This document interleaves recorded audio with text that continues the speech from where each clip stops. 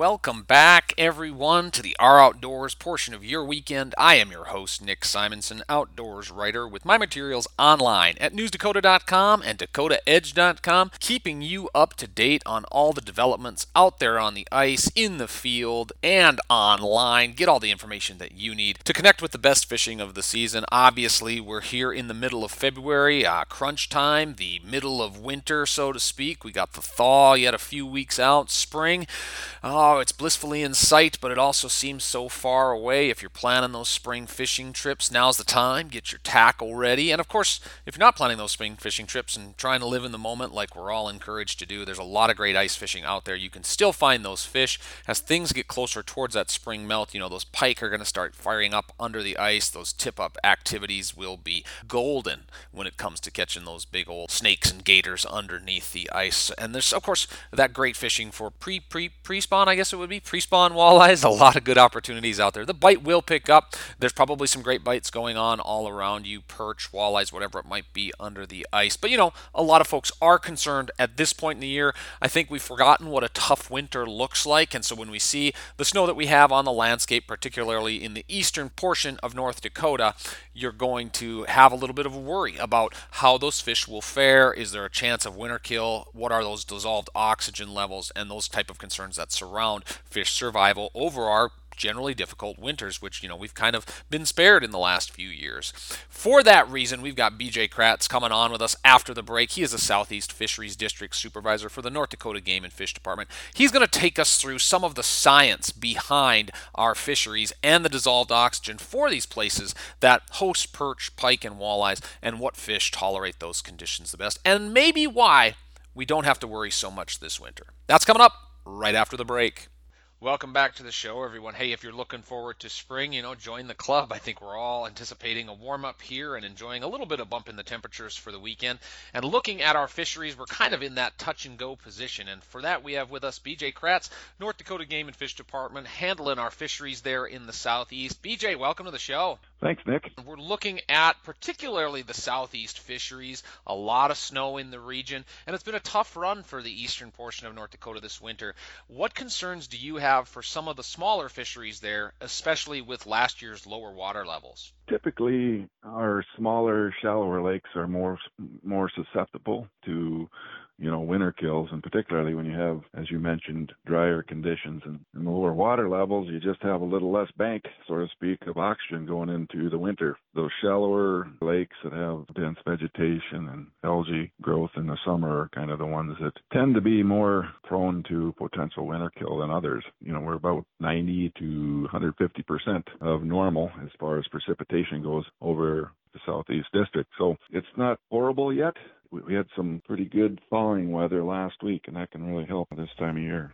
Yeah, it certainly can. When you look at it, and it's tough year to year to remember where the winters compare to other winters we've experienced, but in your mind and your experience, where does this winter rank in comparison to others that might have done some damage with low oxygen and winter kills in the past? We had some issues in 2018, and winter kill is something that's very difficult, if not impossible, to predict. It's not necessarily reflective of lots of snow or super cold temperatures or, more cloudy days and sunny days, or low water levels or high water levels. So, there's just so many variables that come into play that it's very, very hard to say what normal is. But, as mentioned, the more snow that we have early on, that is late November and then through December, the more likely on the average that we could have winter kill issues. But we didn't really have a lot of snow until that latter part of December, which has helped a little bit. Yeah, and there's some science behind it as well.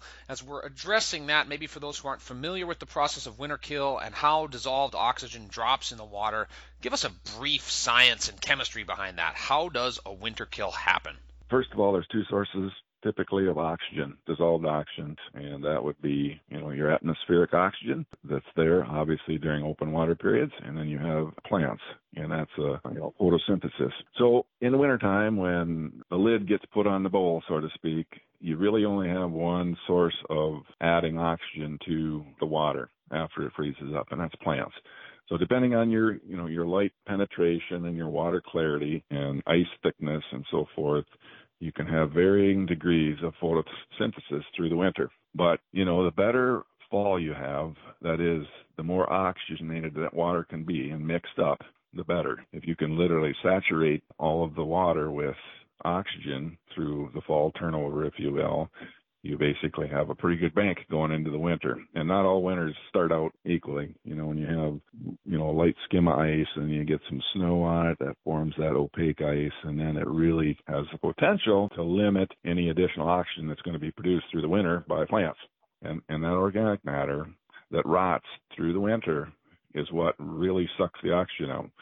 If you do a profile on a lake, you'll find most often that the oxygen is lowest at the bottom, and increases as you go up. And it's pretty predictable that as the bottom gets worse and worse and goes anaerobic without oxygen, it kind of just pushes up really slowly and it starts impacting the entire water column. There are certain levels that some fish can tolerate and others that certainly can't.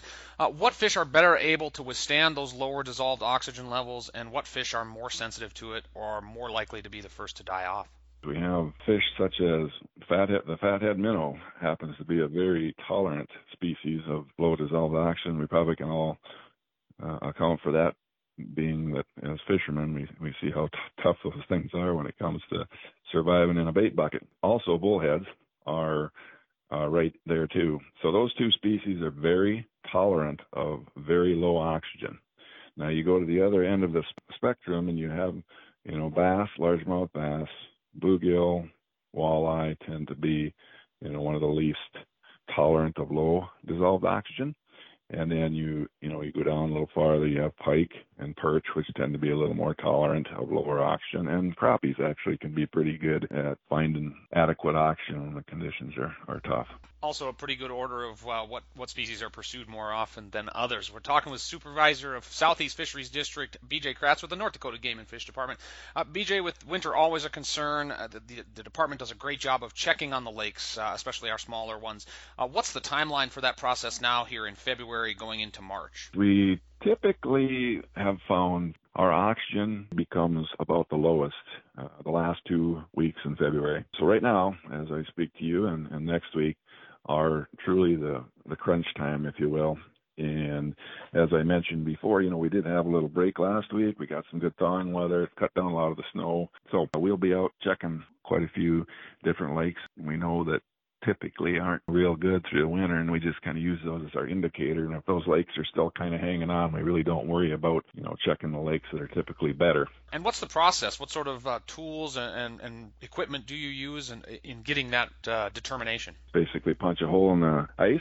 We have a couple different things we do. We get an estimate of snow depth and snow cover on the ice sheet itself, measure the ice thickness, and then we also collect water transparency measurements just using a Secchi disc. And then we have electrical instrument that tells us conductivity, pH, dissolved oxygen, temperature, and we'll run that down. It's just basically a probe, and we'll check every 1 meter of depth until we get to that area close to the bottom. And then if oxygen is typically below 2, then I'll have the guys, or we'll go out and survey a little more of the lake, because sometimes, not very often, you will actually have parts of a lake that can be substantially different than just one area. So we like to be a little more thorough when we're getting down to that 2 parts per million.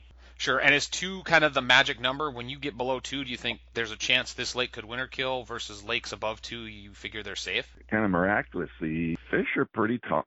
When we have 2, it's not good, and there might be some partial fish killed, but usually if you can be 2 or better, we'll get through the winter. And when I say 2 or better, that's like I mentioned during crunch time, which is the end of February. When you get below 2 and you get into that 1 part, that's when you're probably going to see some dead fish. It's good to have that baseline to go with. We're talking with Southeast Fisheries District Supervisor B.J. Kratz of the North Dakota Game and Fish Department. There's some physical features, too, I've heard, or anecdotally scent being one of them. When you punch that hole, is there something like scent or color of the water or something along those lines that sets you off right away, that raises that red flag of concern? Yeah, that classic rotten egg smell, sulfate, hydrogen sulfide gas, those things tend to be indicative of no oxygen. people probably, it's no different than if you've ever drilled a hole in shallow water or walked through a muddy slough or something and you smell that odor, and that's basically an odor produced when there's no oxygen in the sediments and stuff. And so that's one odor. And I've actually found over the years that you may not, maybe after the oxygen starts to improve slightly, like early March or so on and so forth, you can actually smell a fishy odor to the water in a lot of places where winter kill has happened. But we wouldn't know it if we missed it, but you can technically sometimes smell the kind of a weak scent of fish in the water. Sure. And then when we're talking about spring and the ice is gone, is there a method where anglers can contact you or the Game and Fish Department to report fish kills? Yeah, that's always good too, because if in fact, we suspect a winter kill on a particular lake, we'll try to get out and do a winter kill assessment to kind of give us a better idea of how we might be able to get that fishery back into production, as quickly and as efficiently as possible. But you just go on our website, the gf.md.gov, and you can just click on About Us and then click Contact Us. And then you can just fill in some information there, what you see and what lake, and contact information, and we can get after it. Otherwise, you can just dial 701-328-6300 number, and that's the main office in Bismarck, and they can usually direct your call to the respective biologist or supervisor, and then they'll take it from there. Great to have those outreach mechanisms for sportsmen to help out with the process. BJ, we thank you so much for the work that you do out there. Good luck with the surveys here, and our fingers are crossed. And most importantly, thanks for being on the show today. You bet, Nick. Thank you. So while it is crunch time, as BJ put it, there is no need to push that panic button just yet. Crews will be out sampling some of those more sensitive lakes, those smaller lakes, to find out where our oxygen levels are headed into the trough of winter as we go into the melt of March. So stay tuned. I'm sure that information will be available. You'll certainly hear about it if there are issues of winter kill. Otherwise, keep getting out there, get on those fish, have a ton of fun, and make sure you take a kid with you. And if you do, I know I'll see you in our outdoors.